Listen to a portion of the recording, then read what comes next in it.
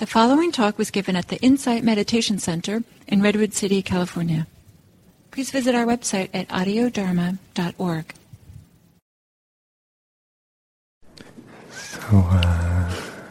Good morning again,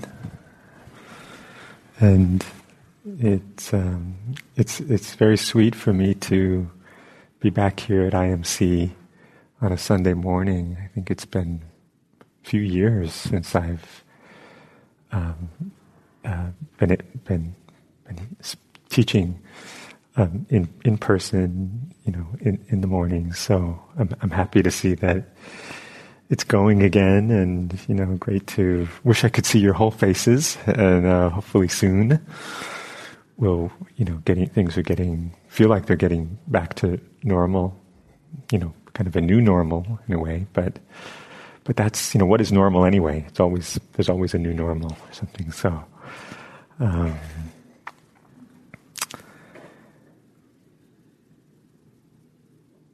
was thinking about how nice it is, how nice it feels to sit in the meditation posture. And, if you've been meditating for a while, you know that we develop certain associations with the posture of meditation. Whatever it looks like, for each of us, it's gonna be individual in a sense, and what makes sense for our body. But to get into the meditation posture, which I think is physical, but it's also mental. There's a wonderful teaching in the classic Buddhist text, Zen Mind, Beginner's Mind, by Suzuki Roshi, who was the founder of the San Francisco Zen Center. And I don't know why it came into my mind, but it says something like, when we assume the posture for meditation, and I just kind of think, yes, when we assume the posture for meditation, that means that's the posture where we can focus, right? And concentrate, and clear our minds, and settle our minds. But he doesn't say that. He says when we assume the posture of meditation, we can accept things as they are. And just that flavor, that this practice is not really about mastery. It's not about accomplishing something and figuring something out. Maybe there's some of that, or some of that comes along, but it's much more, the flavor of it is about receiving, accepting. So in my mind, when I remember that, it's like this switch gets flipped from mastery to surrender. And mastery, it's like there's a lot of ego in that, I think, and there's a lot of me, and I'm going to do something and get something, or maybe I won't get something, and that's awful too. That's worse. One of my teachers says the only thing worse than someone who thinks he's not enlightened is someone who thinks he is enlightened. They're two sides, kind of the same coin. So in this posture, in this physical and mental posture, we can accept things as they are. And then when we accept things, and accept this moment, and accept ourselves, we're not searching for some particular state of mind or some particular thing. We're not looking outside of this moment, but it's more like whatever the state of mind is, we already have it. Right? So that's a little bit of my preamble to this quote, this teaching that I came across recently with these things on the internet, it's hard to know if it's apocryphal or, where does it come from or who said it. It's attributed to Joseph Campbell, who was... Apocryphal means that it's of kind of unknown origin. I think. Yeah. That's interesting. Yeah. Yeah. Yeah. Maybe we could hold the question. Yeah. We'll have time for questions after. Okay. Yeah. Okay. Yeah. So, it might be apocryphal, and it's attributed to Joseph Campbell. But whoever said it, I think it's great. And he says, we must be willing to let go of the life we planned so as to have the life that is waiting for us. We must be willing to let go of the life we planned in order to have, so as to have the life that is waiting for us. And I saw this and I thought, oh yeah, that's really the Dharma. That's really this practice. And I think for many of us, the doorway into this practice is in some way or another the plans we had, the picture we have of who we are and what our life is about, in some way gets disrupted, and it may be some difficulty, some unexpected difficulty, some change in our health, or physical or mental health, some change in career or relationship or, whatever it is. Life has a way of, not going to use bad language, of messing with our plans. Life kind of rubs our nose in it sometimes. And so, we must be willing to let go of the life we planned. And when I saw this, it reminded me of one of the early teachings I received when I was practicing here. I've been involved with IMC and Gil,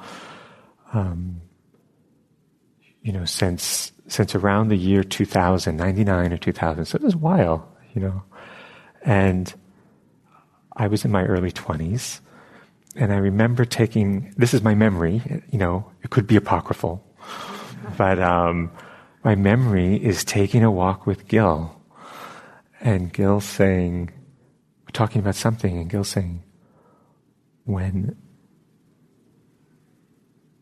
life gives you, or when you have the choice between the ideal and the actual, what do you choose? And I said, well, the ideal. Because the ideal is ideal, right? Shouldn't we want the ideal? And in my memory, he said something like, Max, the ideal doesn't exist. And I was like, oh yeah, right.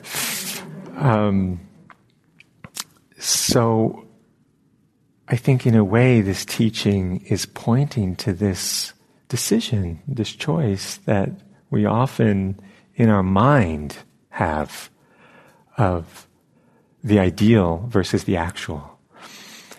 And the invitation of this practice is to choose the actual, to come back to the actual, to come back to what's happening. Because all there is the actual, and, of course we want the perfect something, whatever that means, the perfect teacher, the perfect partner, the perfect parents, the perfect, but that doesn't exist. It doesn't exist maybe in the way that we think about it. But I think the great realization of this practice, or the great offering of this practice, is to discover a certain kind of perfection in the actual, a certain kind of completeness in this moment when I'm not comparing it to some other moment. In this meditation, when I'm not comparing it to, I was a lot better last time, or so. When we're fully immersed in this, it's perfect. It's perfectly itself. And this is, I think this is a gift of meditation, and it's also a gift that we can bring into our life and with the people in our life,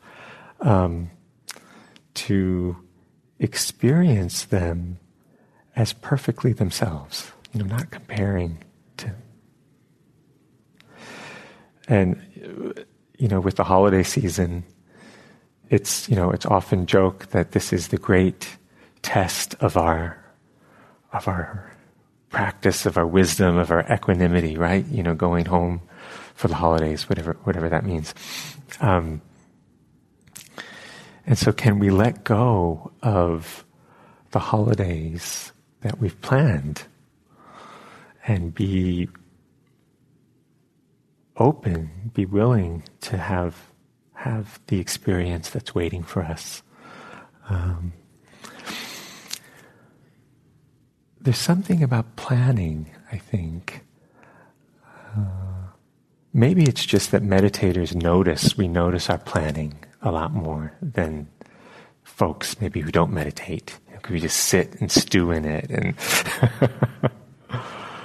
But I remember early in my practice really getting this visceral sense that there's a payoff to planning. Of course, planning is a good thing in life in general. It's good to think about the future and organize ourselves and make plans. But there's also a way that I found for myself that this mental function of planning and mapping out the future and projecting myself into the future, that functioned in a way of relieving a certain kind of tension, the tension of the unknown, the tension of uncertainty. Oh my God, what's going to happen? Or I have to make a decision about that. And okay, well, if I just, plan it out.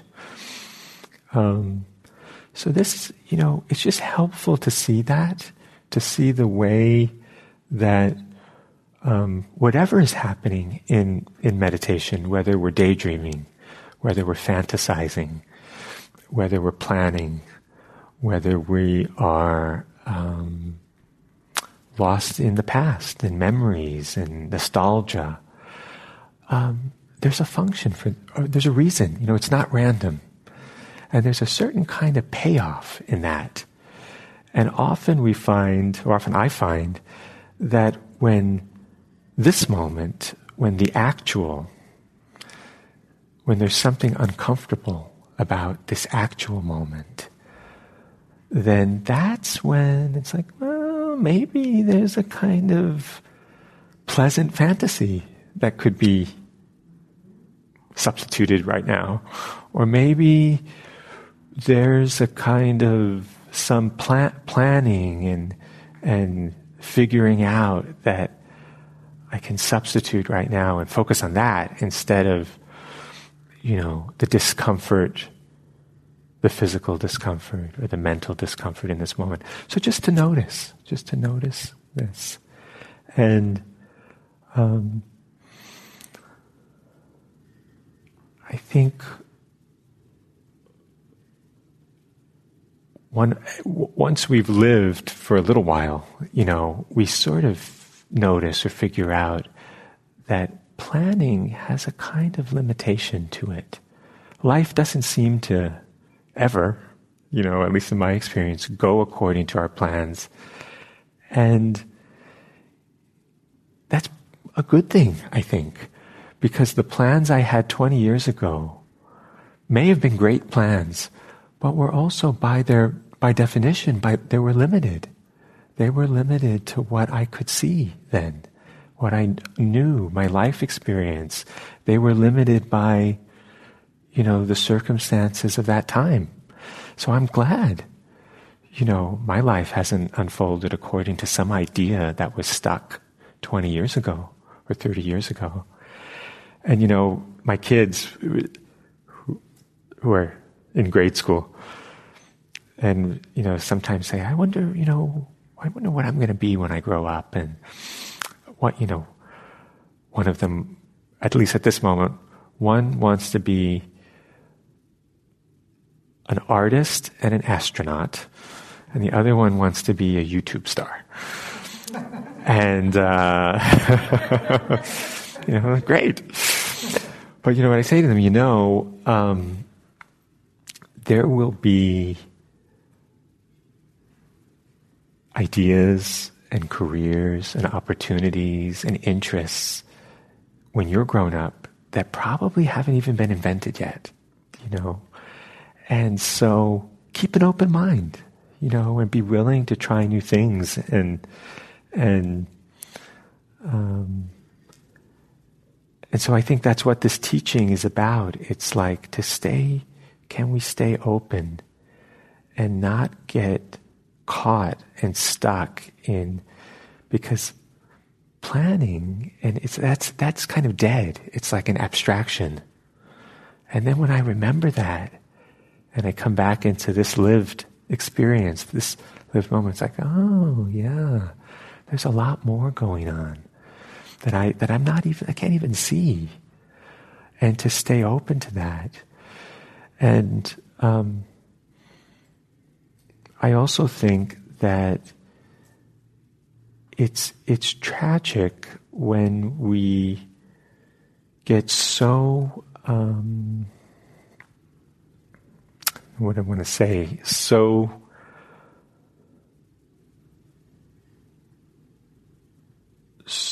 identified with our plans,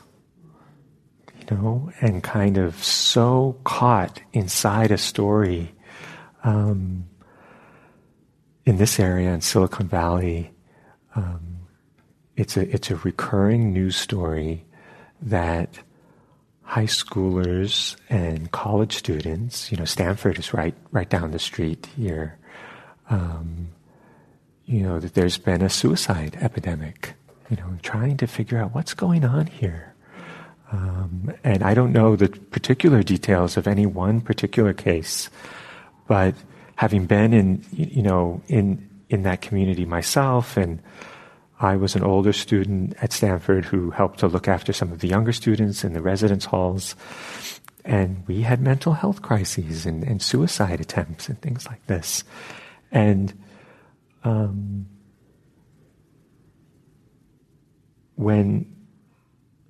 if I'm a young person and my whole sense of who I am is inextricably intertwined with achievement in a certain way, and getting, the thing that I've set out to do and accomplishing that, and I've been able to do that, and then all of a sudden you hit a wall, and for whatever reason we can't. That can be very disorienting and destabilizing. And so, to let go of to be willing to let go of the life we have planned, this can be a life and death thing. This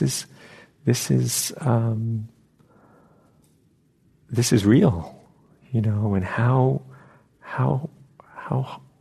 tightly do I hold on to something, some idea that's not serving me well, that's not even true, that's not, and we think, oh my God, these kids have such a amazing future ahead of them, and can offer so much to the world, but we can get caught in something So, I think about this. And I was, just this, on this topic of young people. It's not only young people, but it's, I think it's especially an issue among younger people, can be. I was at a lecture by the great physician and psychiatrist Gabor Mate. Some of you might know who he is. He wrote a very important book about addiction. It was called In the Realm of the Hungry Ghosts. And he has a new book out called The Myth of Normal. And he was asked, and so he gave a talk, and then he was asked, how can we not screw up our kids? And everybody laughed, and then he said, it's too late. But then he said something quite wonderful, which I have been chewing on for all these years. And he said, just love them. He said, just love them and let them teach you what they need. And isn't that wonderful? That I notice with my kids that they're each different. They come into this world with their own personality and temperament, and I think we each have our own destiny. We're each on our own path. And so to be careful of that, for me to be careful of, you should do this and this and this and then this and, and then your life will be like this, then you'll be happy. One of my friends whose father was a medical doctor, a physician, he said, I'm going to give you total freedom in life. You can be any kind of doctor you want.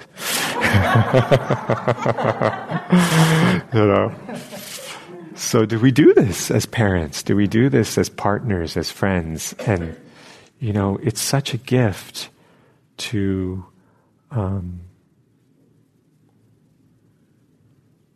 be present and connected enough and respectful enough to another person that we're perceiving who they are and letting them show us who they are and what they need and responding to that. There's a kind of softness and flexibility of mind that is hard. We have our issues. And so in this practice, it can be, if we let go of our agenda, I think what's supposed to happen, think what I'm supposed to do, how I'm supposed to be. If we let go of that,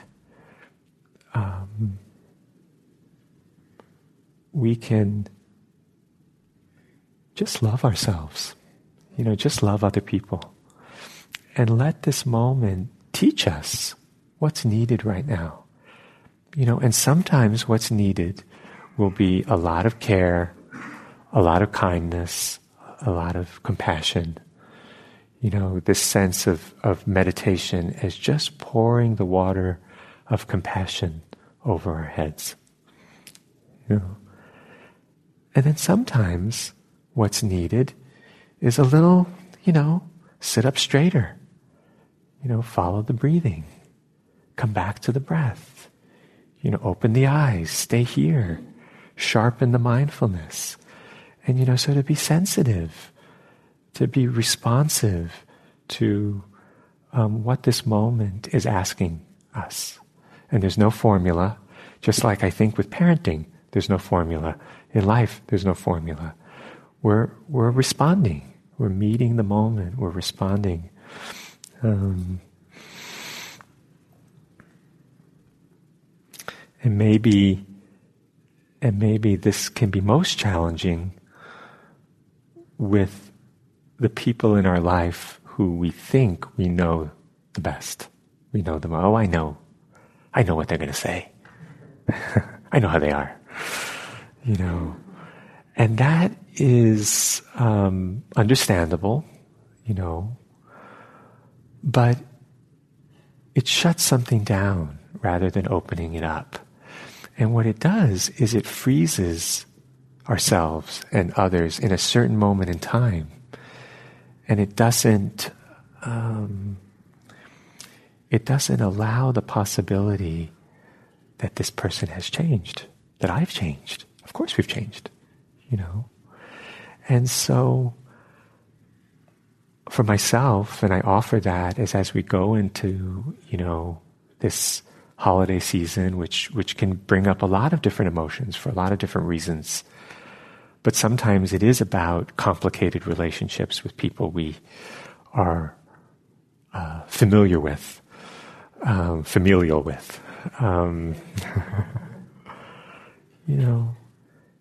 Can we stay open to the actual and what's in front of us, and not letting it be so clouded by history and memory and ideas?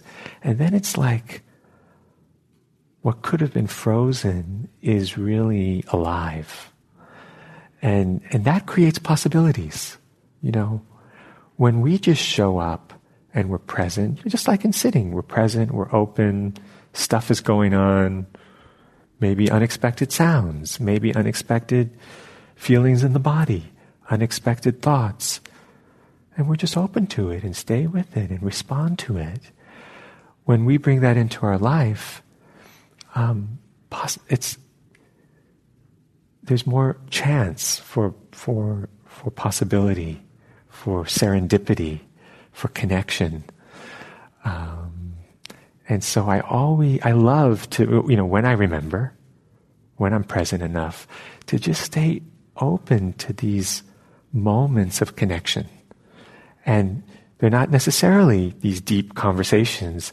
They may be going to the store, the grocery store, to buy something, and in the moment you connect with the person, or connect with the checkout person, or this or that. It's great. It's great. And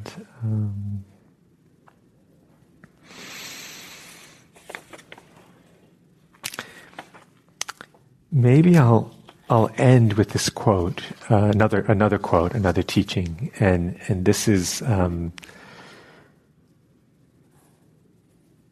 something I quite like. It's from Kosho Uchiyama, who was one of the great Buddhist monks and teachers from Japan in last century. And Uchiyama Roshi means kind of respected teacher. Uchiyama Roshi was known for offering these retreats. In Japanese they call sesshin, which is like a kind of meditation retreat. But he called it a retreat without toys. And the toys, in his mind, were the walking meditation and the chanting and the Dharma talks. So these are kind of the elements of a retreat. You're sitting and walking, and then the talks, and then the meetings with the teacher, which is called, in Japan, called dokusan, or practice interview, and the chanting. And so those are the toys for him. So get rid of all the toys. So what's left? Well, just silent sitting, and then silent bowing. So they would have a period of sort of service, where normally maybe there would be chanting, but they would just do the silent bowing. Maybe it also stretch their legs or something. But so what interests me about that idea of a retreat without toys, or a practice without toys, is that I get a feeling that there's something very pure about it in a way. There's not even a talk for someone to kind of put something in your mind, or say, hey, do it like this, or think about this. It's just, you're just there with yourself, and just meeting yourself over and over and over again. So I haven't done one of these, I think he did a 100-day one when his teacher died. Yeah, I think normally they were like 7 days. So I'll let you know if we do something like that here. But don't hold your breath. But he says, so he says, to fall in love is ecstasy, but marriage is everyday life. Everyday life has rainy days, windy days, and stormy days. So you can't always be happy. It's the same with meditation. There are two kinds of meditation transmitted in Japan. One understands meditation as ecstasy, and the other understands meditation as everyday life.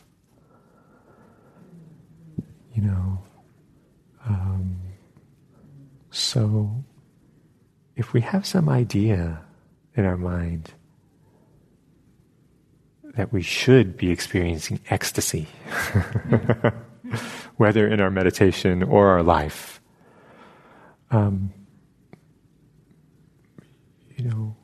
we're liable to suffer. We're liable to be disappointed at times. We're liable to struggle and resist the actual experience of what's happening because I have this idea in my head. But if meditation itself is everyday life, whatever the weather is, then, okay, that's something I can settle into. That's something that every single one of us not only can do, we're already doing it.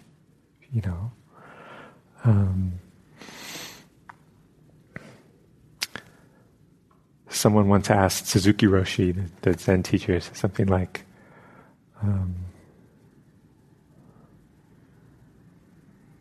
it's like, this practice is impossible. And he said, yes. And then they said, if it's impossible, how can we do it? And he said, you do it every day. You're already doing it. So he goes on to say, I don't know if I should keep going, but maybe I'll just share a little bit more. He goes on to say, a basic concept in Buddhism is that subject and object are one.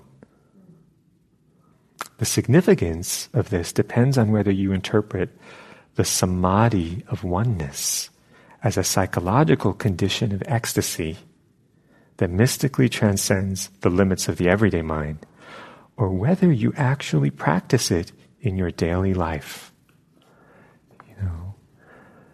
So what does it mean to practice this oneness in our daily life?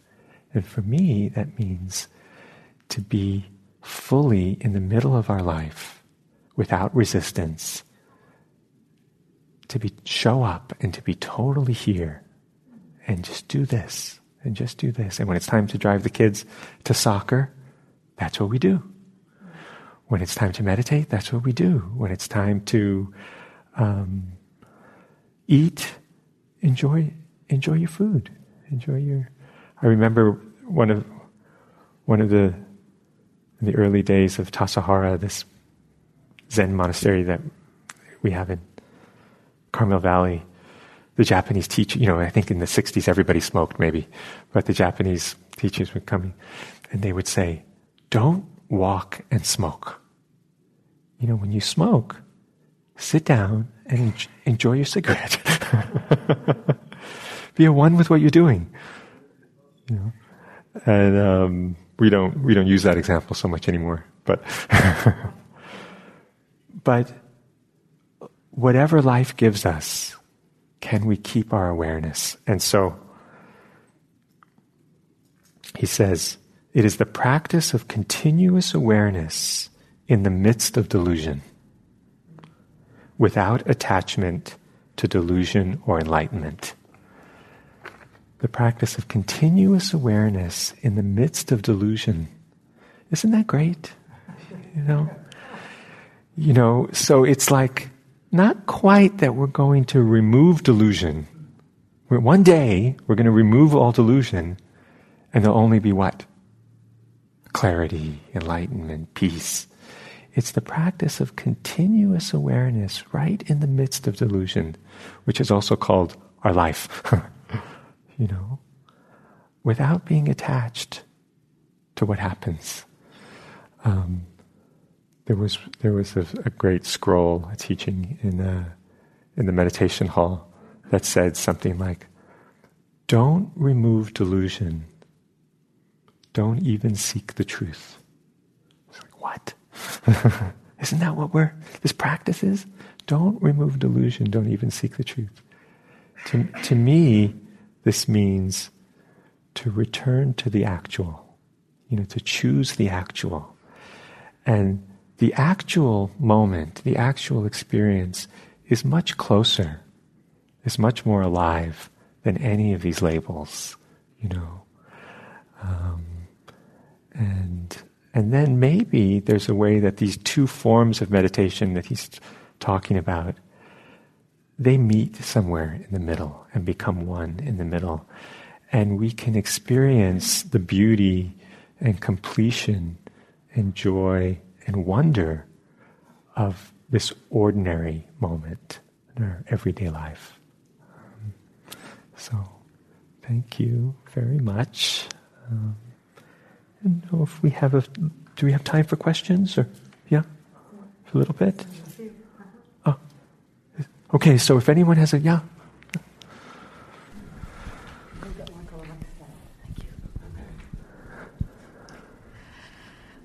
I have a question that I guess is just like this? Yeah, hold it real close to your mask. How's that? Yeah, good. Okay.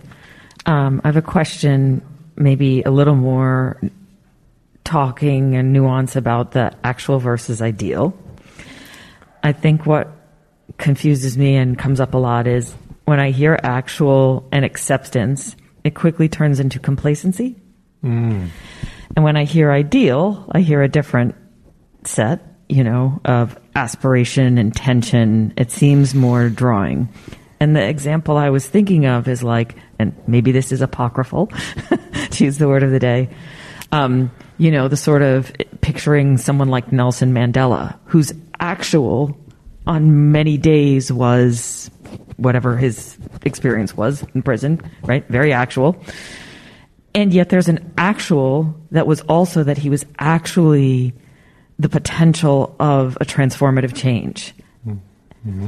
So how do you be present to the actual, that's the taste of your food, your feet on the floor, and also the actual that is bigger?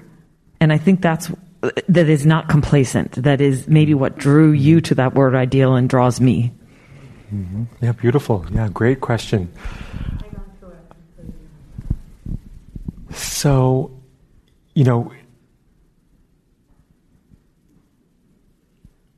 I agree with you, and I think that there's a way that we're drawn to the ideal, and there's probably something wholesome and productive and beautiful in that, and then also something that's not that great in that attraction to the ideal. And like you said, what's beautiful about it is that the human imagination can conceive of the way things can be better and should be better. And that's important. I don't think any of us would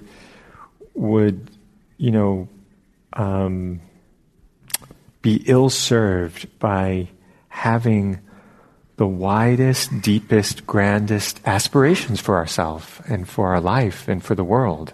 So that's important. And then the other side of that is, how do I relate to that ideal? And is the ideal something that I'm measuring myself? Is it a tool to just hate myself more? Well, look at Nelson Mandela. He didn't complain. Why am I complaining about the coffee's cold? Something, That's not that great, I think. And so how do we, I think it comes back to, kind of like what I said, the posture, the relationship that we have to these ideas and to these concepts. Can we use our hopes, our dreams, our aspirations to inspire us, to set the direction of our life in a wide way. And then can we skillfully know when to set that aside, especially in the experience of meditation? I want to, my goal is to really deeply understand these great refined meditation states and this and that and that. Great. But when we sit down to meditate, if I'm thinking about those refined meditation states, that's not going to, first of all, it's not going to help me get there. And it's also, I'm totally missing what's happening right now. And it may be what's happening right now is I'm caught in a loop of thinking about these great things. That's fine, as long as we're aware of that. But, so, is there a way, maybe as you're pointing to in the question, like that the actual and the ideal sort of merge, that we are connected enough to use the ideal in a skillful way, to know when to let it inspire us, and to know when it's getting in the way, And actually, the way there, whatever there is only through here, right? There's no other place that I can train on the breath than this particular breath in this moment. It's like, well, I'll be with the breath in about 5 minutes. That never tends to work. Well, or in the next Sunday, or, in the next retreat. So many times I've been on retreat, I'm planning out my next retreat. Because in the next retreat, it's going to be a little better. In the next retreat, I'll really be present. Not, it's like, hello, I'm here on retreat right now, but I'm thinking about the next retreat. So this is what our minds do. But I think there's an important place for ideals and for idealism. And, one of the other ways that those loop back and connect is the more I'm actually present and aware of how things are now, that can inspire, that can give me an understanding and an inspiration for what needs to change.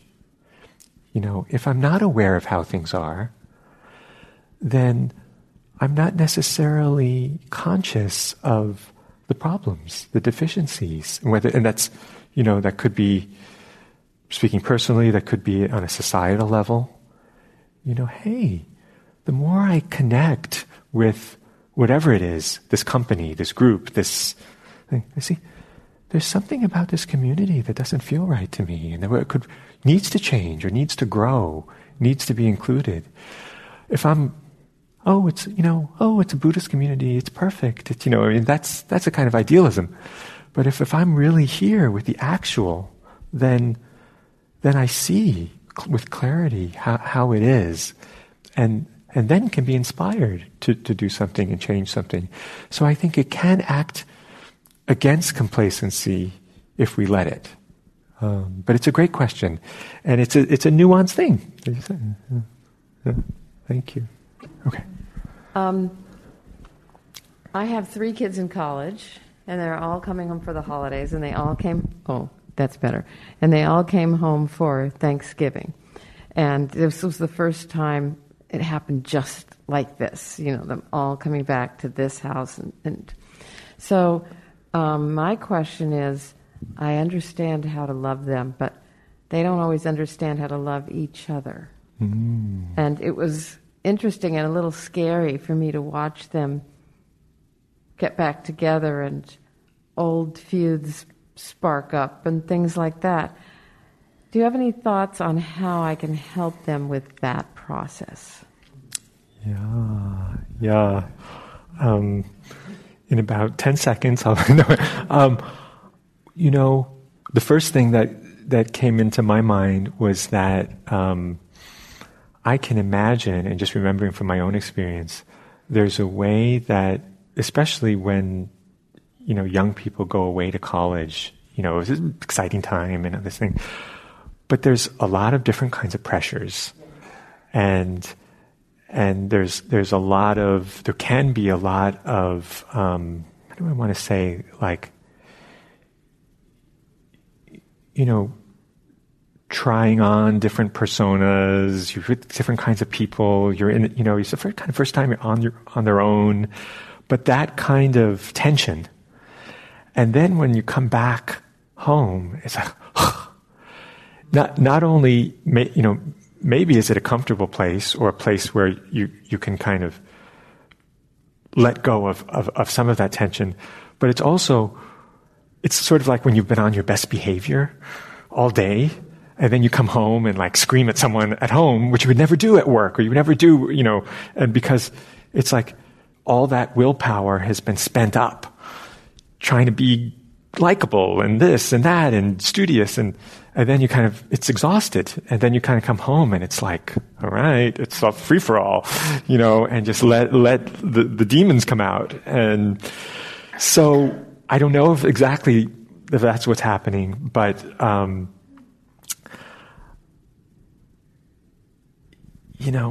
I think that, as a parent, what we can do is to love them, and is to,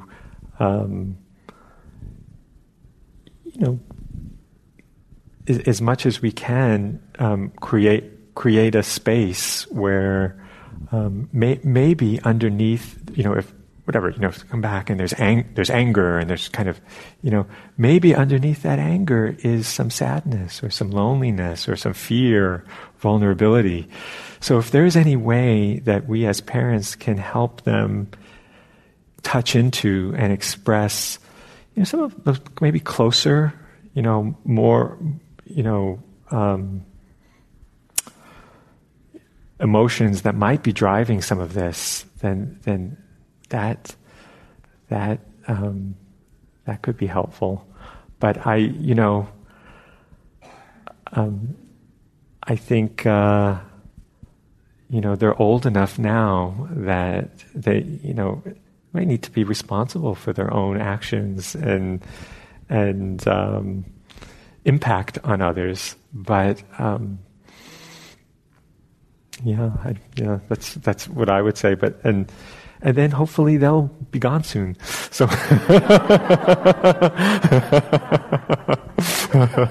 back to their wonderful lives. And, but that sibling relationship is such a complicated thing, and it's my daughter. I have two girls who are 10 and 8, and then a little boy who's much younger. But my daughter was asked to write an essay about the most influential person in her life, and she chose her sister. Wow. Her older sister? Her younger sister, yeah. 2 years younger. And she said, my sister is my best friend and my closest, and, she's always there for me. We walk to school together every morning. We sleep in the same bed. She protects me when my parents are upset. She cheers me up when the younger sister is very funny, and she kind of makes me laugh when I'm nervous about something. And so I read this to my wife, and my wife had kind of teared up, and she was like, who are these girls? I don't recognize them. Because they're fighting and they're this and they're that. Of course they're close, but I think that from inside a sibling relationship, it may look and feel very different than it looks to us. And to also remember that they have this unshakable bond, hopefully. 2 of mine are twins. Yeah. Boy-girl twins. Oh, yeah. The trickiest pairing there can be in any siblings. What did you say? 2 of mine are twins, boy-girl twins, which is the trickiest, most fraught sibling relationship, according to the studies. Yeah. Wow. Yeah. Yeah. So it's complicated, but that we don't really see what they have, right. and so but thank you. Yeah, good luck. Yeah. Thank you. Okay, thank you, everyone.